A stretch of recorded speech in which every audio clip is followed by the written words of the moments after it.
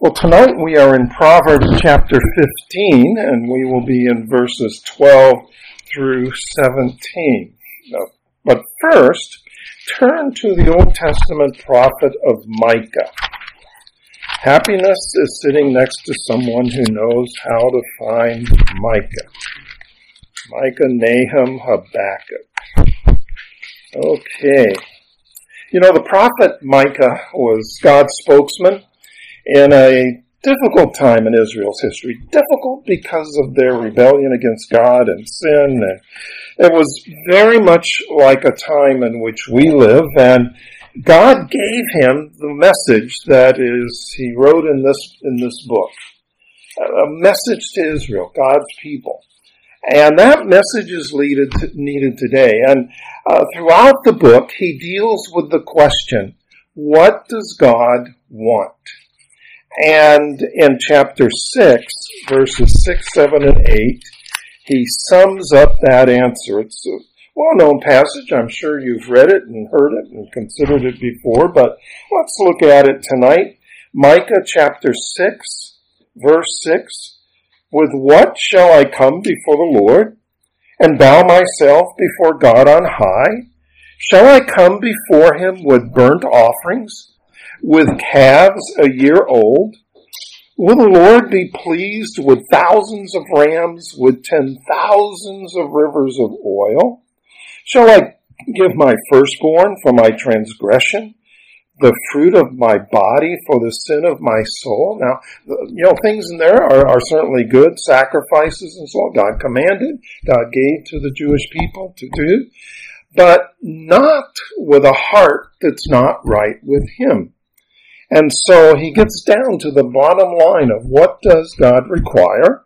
In verse 8, he has told you, O man, what is good, and what does the Lord require of you? But to do justice, and to love kindness, and to walk humbly with your God. And all of a sudden, a couple of days ago, I was thinking of those verses, and I thought, Proverbs tells us how to do those things. How to do justice, how to love kindness, how to walk humbly with God. It's kind of a textbook on pleasing God in so many areas of our lives. Then turn over to 2 Corinthians chapter 5. 2 Corinthians chapter 5. Last Sunday morning in the adult Sunday school class, at the end of the study, which was on the Reformation, Dorian took us to several passages, and one of them was this one, and when it was read, it just struck me also as being so applicable to the book of Proverbs. 2 Corinthians 5:9. So whether we are at home or away, that's talking about whether we go to be with the Lord, or we're down here on this earth. That's in the context of what he's talking about. We would, so whether we're home or away, we make it our aim to please him. What a tremendous goal and aim to have, to please him. How do we please him? Do justice, have kindness, walk humbly with our God, and all these things that are in the book of Proverbs. I just keep marveling at what an amazing book it is that God has given us, the book of Proverbs. So we're going to continue our study in it, and let's stand in honor of God's word, if you're able, and follow along as I read Proverbs 15, verses 12 through 17. A scoffer does not like to be reproved. He will not go to the wise. A glad heart makes a cheerful face, but by sorrow of heart the spirit is crushed. The heart of him who has understanding seeks knowledge, but the mouths of fools feed on folly. All the days of the afflicted are evil, but the cheerful of heart has a continual feast. Better is a little with the fear of the Lord than great treasure and trouble with it. Better is a dinner of herbs where love is than a fattened ox and hatred with it. This is God's word. You may be seated. Well, as we have been doing in this section of Proverbs, we have looked at each proverb, each individual proverb, occasionally two together, which we'll have two of those tonight. But each one of them is very different. It's not a continuous thread like talking about some doctrinal subject. It's just boom, boom. It's we've had the analogy of a buffet restaurant. And you have this and this and this and this, all these different varieties of things. And so we've also seen, just to help us get them in our mind, we have a title for each one, and I've adapted the titles from a book called The Wisdom of Proverbs. So let's look at the first one, which is titled Submit to the Rebuke of Wise, and you could say godly, brothers and sisters, and that's in verse 12. A scoffer does not like to be reproved. Now, the scoffer has been mentioned several times in the book of Proverbs, and the scoffer is the lowest level of fools presented in Proverbs. Fools are mentioned a lot, in contrast to the wise. And the lowest level of fools in the book of Proverbs are scoffers. Well, what is it about them? Well, the scoffer is hardened, he is set in his folly, and he rejects authority.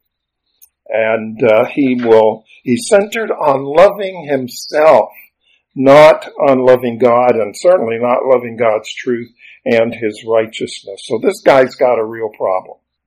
And he says the scoffer, one of the traits of the scoffer is he does not like to be reproved. In fact, he hates it. And he hates being told he's wrong. And he doesn't want to listen to anyone reproving him. We have probably all been that way at some point or another. And we deal with people that are like that all the time.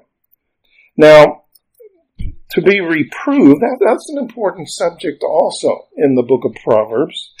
And by the way, I think this leads us to realize that an accurate measure of spiritual maturity is one's willingness to accept criticism and rebuke. Think about it. The worst athletes in the world, the worst artists, the worst students, you could name all kinds of different types of jobs and people and so on. But the worst of the bunch are those who are resistant to criticism. Anyone who is in athletics is wanting to excel and wanting to do whatever is necessary, but yet sometimes they become very resistant when the coach tries to tell them, you know, you're not doing this right. You can change this. And there's something in the human nature of the scoffer that just resists that. So there is a lesson in this for believers. Now, the scoffer here, as described here, is specifically speaking of a non-believer, but there is a lesson for believers in that when you see in the epistles, especially from the Apostle Paul, that he says we are to live the Christian life like an athlete. He uses athletics often in his letters. And with the idea like an athlete is living his life in training, and so we are to live our life in training. We are to be training ourselves for godliness, he told Timothy, and then for discipline. And part of that is listening to reproof. And so as a believer, we don't want to be like the scoffer, but we want to be a wise person that will pay attention to reproof. He continues and amplifies this. He says, he will not go to the wise. He won't seek another person for wisdom and advice. And I have to say, men are prime examples of that.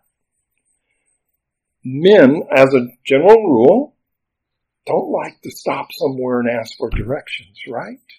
Now, in this day and age, don't have that as much because we have GPS. But before GPS, when you're driving around somewhere, how many wives have told their husband, maybe you should just pull over and ask for directions. No, I can do it myself. Or it's normally not men that seek marriage counseling. It's normally women. The man doesn't want to be reproved. He doesn't want to listen to that. It's part of the pride issue.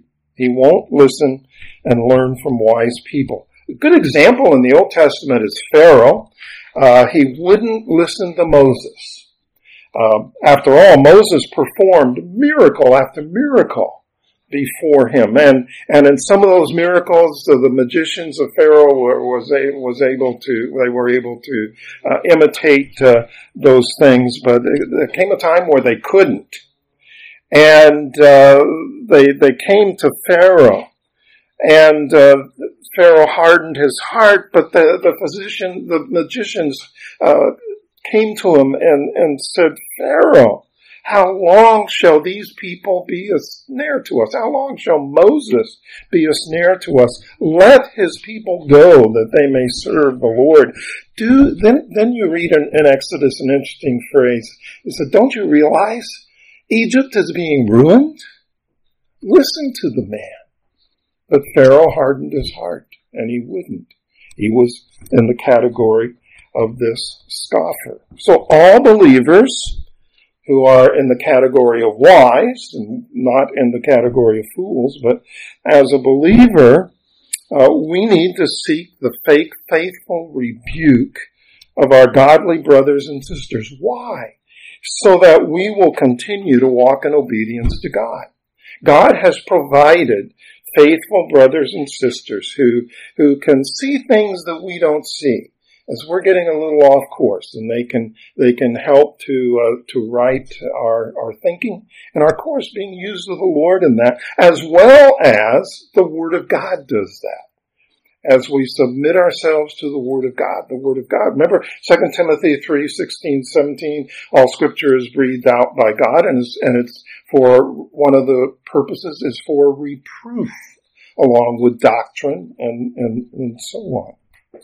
So every believer should be accountable to at least one other Christian, so that sin may not be allowed the slightest foothold in our life. Let's turn over to the book of Hebrews. Hebrews chapter 3. Hebrews chapter 3, verses 12 and 13. Hebrews 3:12.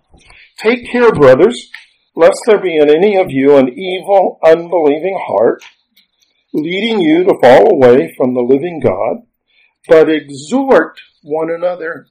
And he even says every day. That exhorting would include reproof when something is seen that needs reproving. Exhort one another every day as long as it is called today, that none of you, look at this, may be hardened by the deceitfulness of sin. Sin slips in and it deceives us into thinking, this is the way to go. This is the way of pleasure. And all of these things.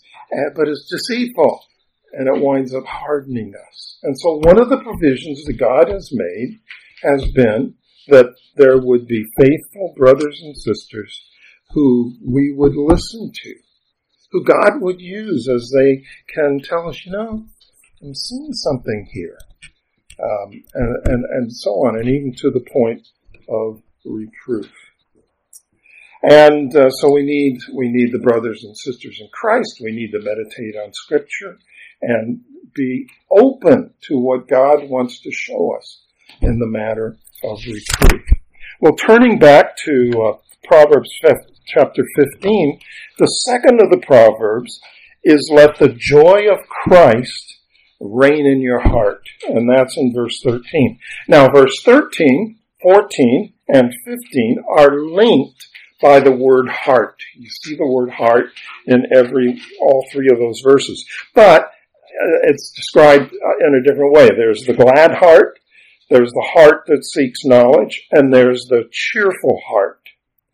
the primary point that these three proverbs are making in talking about these different aspects of the heart, the primary point is that what you are on the inside determines what you are on the outside. It's not your circumstances, but it's your heart. And we'll see that as we go through. Verse 13, a glad heart makes a cheerful face. Now, with these verses, we need to remember what we've seen before about what our heart is. Obviously, it's not the physical organ. It's talking about the inner part of our life, our soul, our inner being. And the heart includes three elements. It includes our mind, so that has to do with our thoughts, our imaginations, our attitudes. The heart also is our affections. It has to do with our emotions, our longings, our desires, and also our will, which is our choices and our decisions and our motivations. All of those are what make up our heart according to Scripture. So a glad heart, what would a glad heart be? A glad heart means that our mind and affections and emotions and our will are all full of joy. Now that's not natural because sin has separated us from God. Sin has created a cloud. Sin has affected us. We are, as the 7 points of Calvinism and the doctrines of grace talk about we are totally depraved, and meaning every part of us has been affected by sin. And because of this is not natural that all of our mind and our affections and our will would be filled with joy.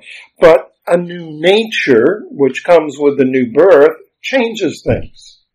First of all, we have the fruit of the Holy Spirit. Remember Galatians 5:22 and 23. Wonderful verse for us as believers that the fruit of the Spirit, first in the list is love, second is joy. That is given to us as part of our new relationship in Christ, the fruit of the Holy Spirit.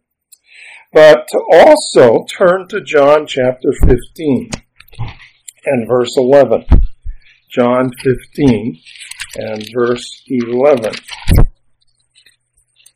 John 15, the wonderful chapter where Jesus talks about He is the vine and we are the branches. Just fabulous chapter in Scripture. And in John 15 verse 11, Jesus said these things, these wonderful truths about the vine and the branch and our relationship with Him. These things I have spoken to you. Why? That my joy may be in you and that your joy may be full. That's supernatural. And that's part of what we have as a believer. Then turn over in John 17 in the high priestly prayer of our Lord. John 17 verse 13. Jesus is praying to the Father. And in verse 13 he says, but now I am coming to you. That is, he's going to be dying on the cross and he's going to ascend to the Father after that. And he says, I am coming to you. And these things I speak in the world, that they, that is, believers, he's prayed for the believers, both the believers that were then, when he spoke that, the apostles and the others who would believe, but also all those who would believe through their name, which include, or through their witness, which includes us. And so his prayer request and saying to the Father that they may have my joy fulfilled in themselves. That's supernatural. That's part of what we have as a believer. So turning back to Proverbs 15:13, a glad heart. The believer has that glad heart. And you've heard often in preaching through New Testament epistles about the fact that we have a position, our position in Christ, but then we don't always act in line with that position. So sanctification is happening in our life that we might be more like Christ. And that's part of this as well. We have all of this source of joy. And yet, many times as a believer, we're not showing much joy. We need to grow in sanctification. And that is what this is talking about. Well, he says, a glad heart makes a cheerful face. Again, what you are on the inside comes out on the outside. The cheerful heart, the glad heart, is going to be reflected in a cheerful face. Now, that's not saying that we don't go through times of sorrow and trial, and it can be shown in our face. Through the years, I have had a lot of people that I have known who have gone to be with the Lord, and so many times it's a case where they dearly love, and that dearly loves them. And I was thinking of some of those examples as I was thinking of this, and I thought of one very special lady to our family. Stephen Mark knew her as Grandma Dean, and her husband as Grandpa Dean. And Grandma Dean exhibited the joy of the Lord. And she and her husband were married. I think they were married at least 50 years. And then the day came that the Lord took Ralph home. And I remember the sorrow in Ida's face. By the way, he went to be with the Lord in an afternoon. And Steve, your pastor, our pastor, was 7 years old. And he told Terry and me, or asked us, can I spend the night with Grandma Dean? She's going to be lonely tonight. That's his heart, you know. And he did. But you could see the sorrow. But the joy was not erased. And that joy began to be seen more and more. Yes, there was always that missing of her husband, Ralph. But still, that joy of the Lord came through. And I've seen that many times. I've seen sometimes also where it hasn't. And that's the whole issue of what's going on here. Of how can we be a person that would have that joy even in the midst of sorrow when we are really in sorrow. So it's a great principle here that it's what's on the inside that comes out on the outside. So it's not what happens to us that determines our joy, but this is saying it's the condition of our heart. And you take a person like Ida Dean and others that you could probably name. You know, the heart was joyful. And although there was that deep sorrow, yet it still came through. There are some biblical examples of that. For instance, Joseph. Last week, Wednesday night, Dorian, or what was it, the week before? Whichever week it was that Dorian taught. He taught about Joseph. And remember, as he took us through those terrible things that happened to Joseph, and yet, it's not specifically mentioned, but you get the impression that there was something inside. There was an inner joy that is going to be expressed more and more. Turn over to another Old Testament prophet. We saw Micah, but there's another one, Habakkuk. Habakkuk, just before Zephaniah. Habakkuk 3:17 to 19. These also are well-known verses, and I would commend them to you if you're not familiar with them. They are verses to keep in mind. Habakkuk, the last 3 verses of his book, says, though the fig tree should not blossom. Now, they were an agricultural society. They needed the fruits and vegetables. And if the fig tree doesn't blossom, it's not going to have fruit, and they need that fruit. Though the fig tree should not blossom, nor fruit be on the vines, they needed the grapes. Nor the produce of the olive oil fail. They used olive oil for medicinal purposes and all kinds of things. And the fields yield no food. There's no grain. The flock, they needed flocks. The flock be cut off from the fold. And there be no herd in the stalls. They have all these barns and stalls, but no cattle and no sheep and so on. That's a tragedy, humanly speaking. But Habakkuk had God's perspective. He had the glad heart. He says in verse 18, yet I will rejoice in the Lord. Circumstances get rough. But he says, the Lord is there. The Lord is faithful.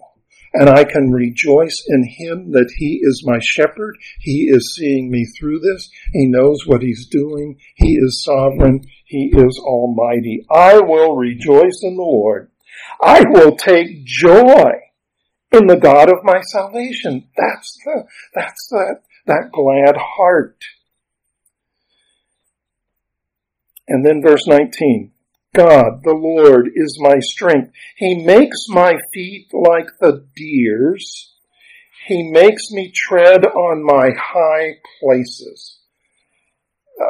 This expression deer refers not just to the most common kind of deer that we are used to, but more in particular, kind of like mountain goats. They have the ibex in Israel, a particular species that they were very familiar with. In Southern California, we used to go when Steve and Mark were young. We would often go to a wonderful place called the San Diego Wild Animal Park, and they had all kinds of areas where animals were in their natural habitat. And there was one section where they had mountain goats. And you would be on a tram that would take you around, and the tram would start and would stop in front of this massive area with mountain goats. And at first, the conductor on the tram would point out, do you see many of them? And you would say no. But then as you looked, you began, yeah, there's one up there, there's one up there. And they would just climb. It just seemed impossible. But God made them sure-footed, with feet equipped to climb those high rocky places. They're not on a trail. They're going up rocks. And Habakkuk had seen the ibex, especially around the Dead Sea area. And he said, God makes my feet like the deer's. He makes me tread on my high places. In other words, circumstances that are hard. And yet God is doing that. I will rejoice in God. He doesn't remove the hard times. He gives us the feet to go up the high places. Wonderful promise from Habakkuk. Well, back to our proverb in verse 13, the next line, but by sorrow of heart the spirit is crushed. The sorrow of heart here is talking about an attitude of sadness that permeates the heart, the mind, the emotions, and the will. Just like the glad heart, gladness permeates the heart, the mind, the emotions, and the will. Here, this is talking about a different person, where sorrow, a sadness permeates the heart, mind, emotions, and will. So, this is the opposite of the glad heart. So a sorrow of heart, by sorrow of heart, the spirit is crushed. There is no cheerful face, but instead, what is inside is coming out. This sorrow of heart is coming out. Now, there is a remedy for this person, which would be a characteristic of the non-believer. There is a remedy, and that's found in Matthew 4. So let's turn to Matthew. We call these the Beatitudes. And the first two of the Beatitudes relate to this. Matthew chapter 5, verse 3. Blessed, and that word blessed, it means happy, but not just a superficial happiness. It means content, fulfilled, at peace. The point is, these things are not determined by circumstances. This is a happiness, contentment, fulfillment, peace in the heart. And so blessed, where does that come from? The poor in spirit. Now that word poor, the Greek word that's translated poor, doesn't refer to a person who has to work hard to make ends meet. That person is poor in a certain sense, but this is more than that. This is talking about a person who is in abject poverty. A person who is not going to be able to eat. They just don't have any money. They just don't have any source to get money. But we're not talking physically here, physically poor. This is poor in spirit. This is the opposite of pride and self-sufficiency. The poor in spirit is a person that realizes, I'm spiritually bankrupt. You know, when I'm praying for specific non-believers for their salvation, as I pray for that, I pray that they would realize they have nothing in themselves to offer God. They are spiritually bankrupt. There are some people on my prayer list who are not believers who I know are very religious, but they don't realize they are spiritually bankrupt. And I pray that their eyes would be open to that. And so the first of the Beatitudes is to these people. Blessed are those that are poor in spirit. They realize, I have no salvation on my own. I've got to get it from God. I don't have any source for it in myself. And how can you become poor in spirit? Well, read Scripture.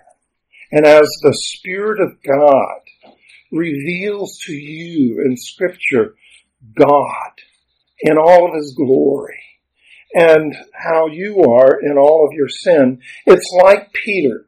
Remember Peter after that experience where Jesus came walking on the water at night, and then Peter goes out after him, and then he begins to look around and realize, and he starts to sink, and the Lord lifts him up, and then gets in the boat, and the storm stops immediately, and Peter fell on his knees and cried out to Jesus, "Depart from me, for I am a sinful man."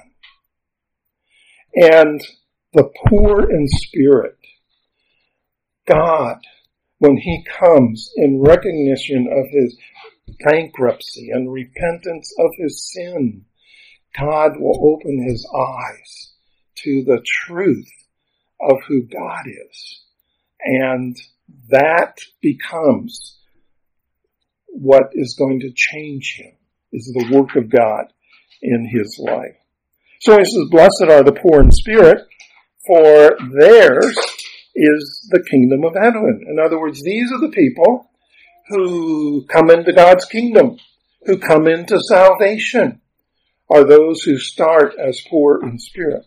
But then the next one, verse 4, blessed are those who mourn. Now, what's the natural reaction of a person who is poor in spirit? That is to mourn over their sin.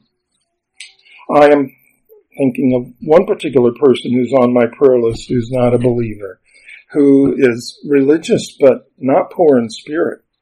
And I long for the day when he will come and realize and cry out to God, I am spiritually bankrupt. And that God would come to him, the one who is then becomes mourning for his sin and transform him and give him joy. So blessed are those who mourn, that is, mourn over their sin. The world says, oh, sin's no big deal. But this person realizes it's a huge deal because God is holy. They shall be comforted. That reminds me of Psalm 32, verse 1, which is one of the Psalms that David wrote out of his experience of confessing his sin. And sin had weighted so down on him. We see especially in Psalm 51, but in Psalm 32, he breaks out, blessed, oh, the joy of the person whose sin is forgiven. He knew what it was to be comforted. Well, turning back to our proverb, verse 13, but by sorrow of heart, but by sorrow of heart, the spirit is crushed. There is a remedy for that. And that is to come in poverty of spirit and mourning. And then the rest of the Beatitudes don't directly relate to this, but they build on what those first two are. But let's look at the third proverb for tonight. Search diligently for the knowledge of God. Look at verse 14. The heart of him, so here's another heart verse. The heart of him who has understanding, that is, this person has a God-given ability to discern. He can look at two paths to take or two ways to go in a decision and know which is right and which is wrong. It's a God-given discernment. This is a wise person throughout Proverbs. It's mentioned often in the book of Proverbs. The heart of him who has understanding, so this is a believer, seeks knowledge. Now, this is not just a regular search. There are times where we're trying to look for something and then we don't put all of our energy into it and so on. But there's other times where we do put all of our energy into it. In Luke 15, Jesus told about a woman who had 10 coins and she needed those coins and she lost one of those coins. And it says how she went and tore her house apart and she lit a candle so that she could see to find that one coin. That's the kind of search that this Hebrew word here is talking about. That the heart of him who has understanding seeks with this kind of earnestness, seeks knowledge. Now, in the context of Proverbs, this is not seeking for knowledge of science, of history and math and things like that. But this is a passion to know God and to know more of God. And so the knowledge to know God is implanted, and the desire to know God is implanted in the heart of the believer at the moment of his salvation. And it results in a lifelong desire to know him. I put on your notes some examples. There's the author of Psalm 119. That's fairly easy to get to from Proverbs, Psalm 119, verse 12. Blessed are you, O Lord, teach me your statutes. He cries, oh God, I want to know. I want to know you better. Then in verse 18, open my eyes that I may behold wondrous things out of thy law. He wants to know more. Then verse 71, it is good for me that I was afflicted. Why would it be good? That I might learn your statutes. He has a passion to learn more of God. And then verse 97, oh, how I love your law. It is my meditation day and night. That's that kind of passion for the knowledge of God. Then I put on your notes Mary, the sister of Lazarus, in Luke chapter 10, verse 39. Remember, Jesus came to the house of Mary and Martha, her sister, and her brother Lazarus. And Martha was busy. And there's a place for that. But Mary, she just wanted to sit at Jesus' feet and learn more. And Martha complained to Jesus. Jesus, I'm doing all this to get the dinner ready and everything, and there she is, just sitting at your feet. And Jesus said, she's doing the good thing. Commended her. Had that heart attitude of wanting to know more. Then I put on your sheet the disciples who met Christ on the road to Emmaus. Remember, at first they didn't recognize him in his glorified body, and then he began to open the scriptures to them, took them through all the Old Testament prophecies of Messiah and so much. And their hearts, it says, our hearts burned within us, and they wanted to know more. And then there's the Bereans in Acts 17:11, as Paul had brought the gospel to Berea. And these Bereans searched the scriptures to see if what Paul was saying is true. They wanted to know more. Just some of those examples. Well, back in our verse, he says, but the mouths of fools feed on folly. Now, the mouths of fools feed. That word feed in Hebrew is the idea of animals that ruminate their food, such as cows and sheep. They chew, and then it goes down into a stomach and comes back up, and they chew it over, and then it goes down, and it comes up, and they chew it over and over to get everything out of that. And he says in this parable, but the mouths of fools, instead of feeding on God's knowledge, like Mary did, and the others that we saw, instead they feed on folly. They chew over and over the silliness that they have fed their heart with and their mind with instead of the Word of God. Most entertainment shows on television, fit in this category. And there are people that they just chew on that over and over and over again. And the more you feed on folly, the more you numb your mind. And the fool is just getting his mind further and further away from the truth of God. Beware of what you feed your mind with and your soul with. John Kitchen, in his excellent commentary on Proverbs, wrote, to have tasted God's wisdom is to desire it all the more. To have numbed one's mind on folly is to ruin its taste for anything higher and better. So true.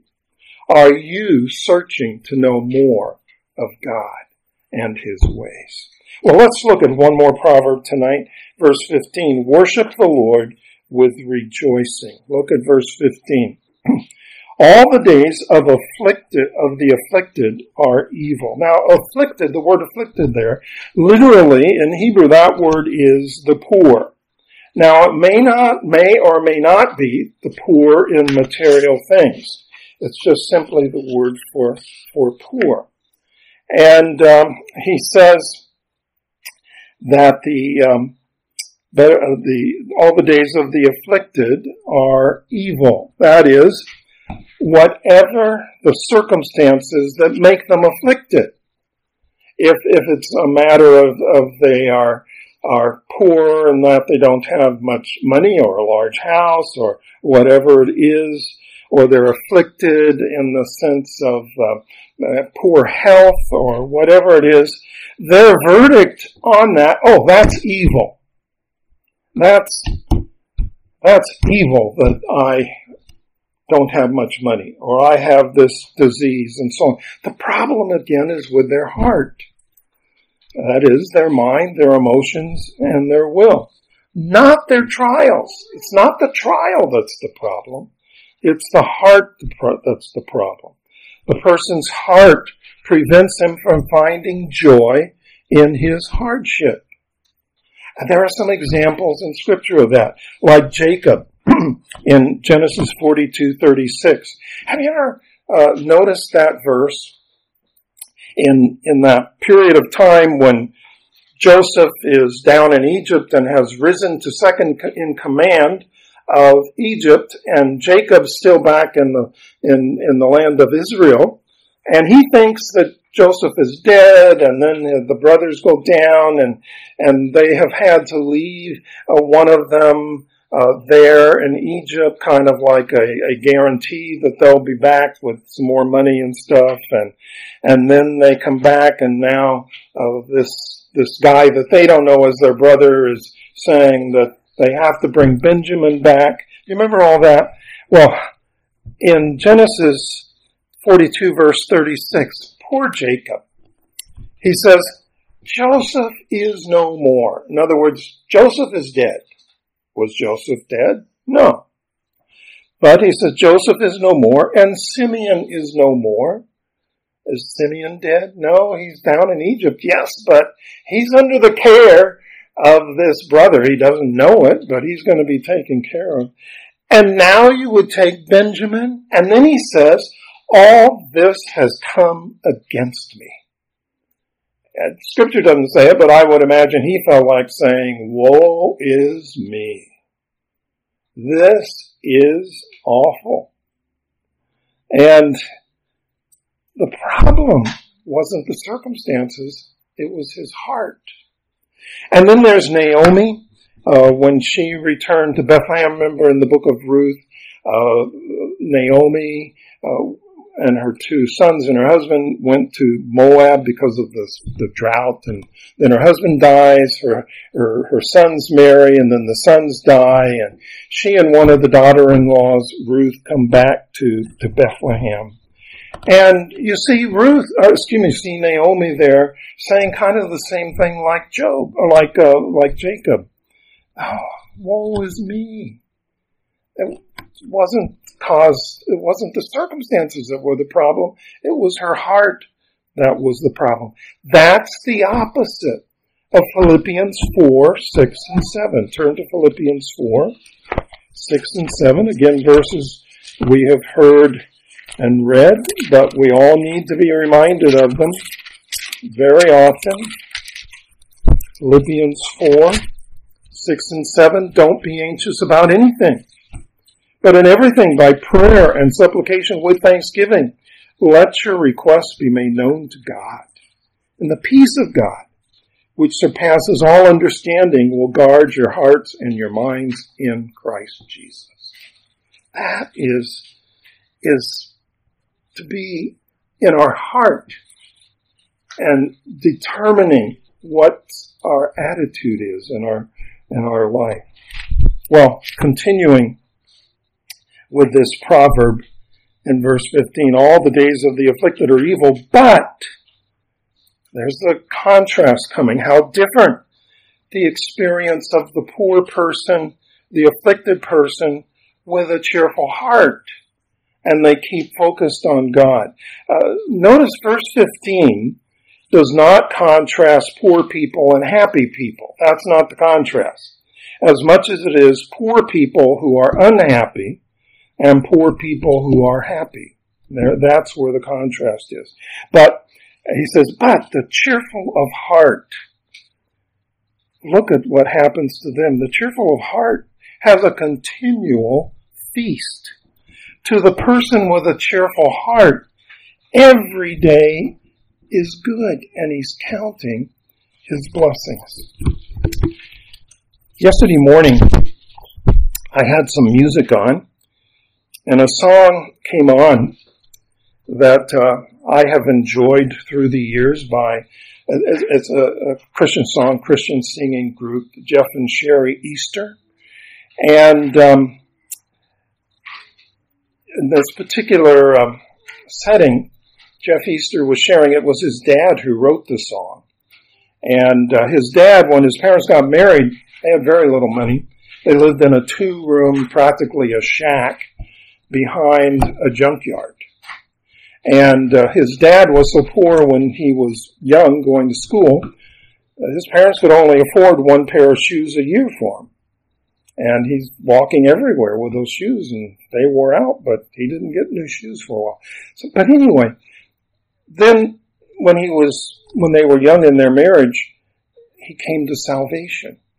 And his son Jeff shares, everything changed then in his attitude. They didn't leave that house right away, and they still had much poverty, but attitude. And then, after his dad became a Christian, he wrote these words.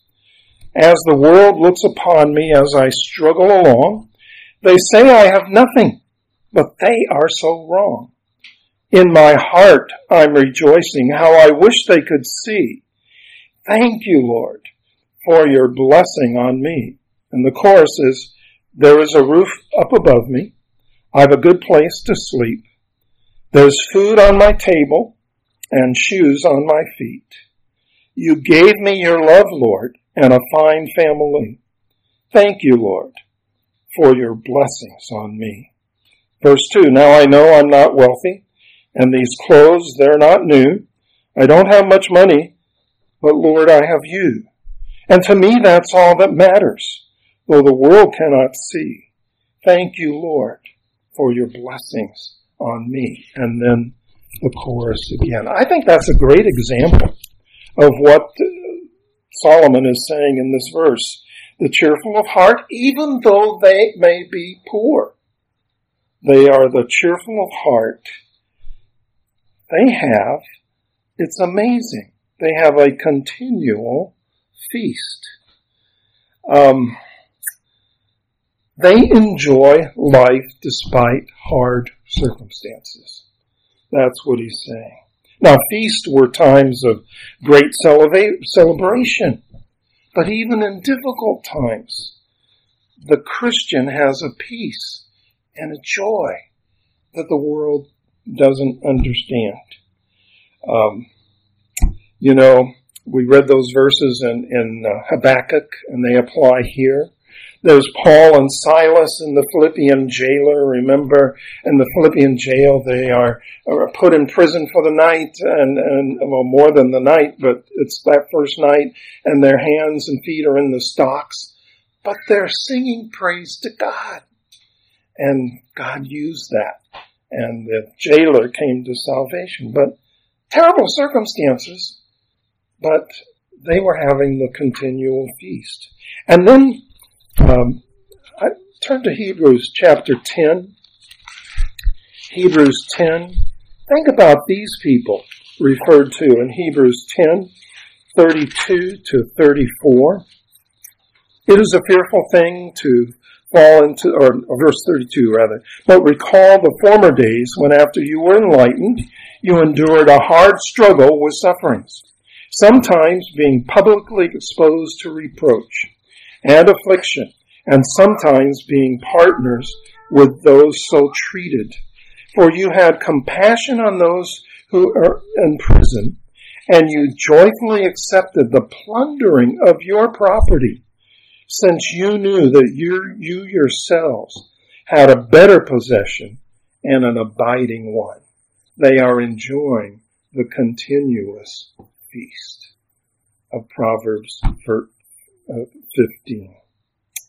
Wow, tremendous lesson in going through the circumstances of life, but yet our heart makes all the difference.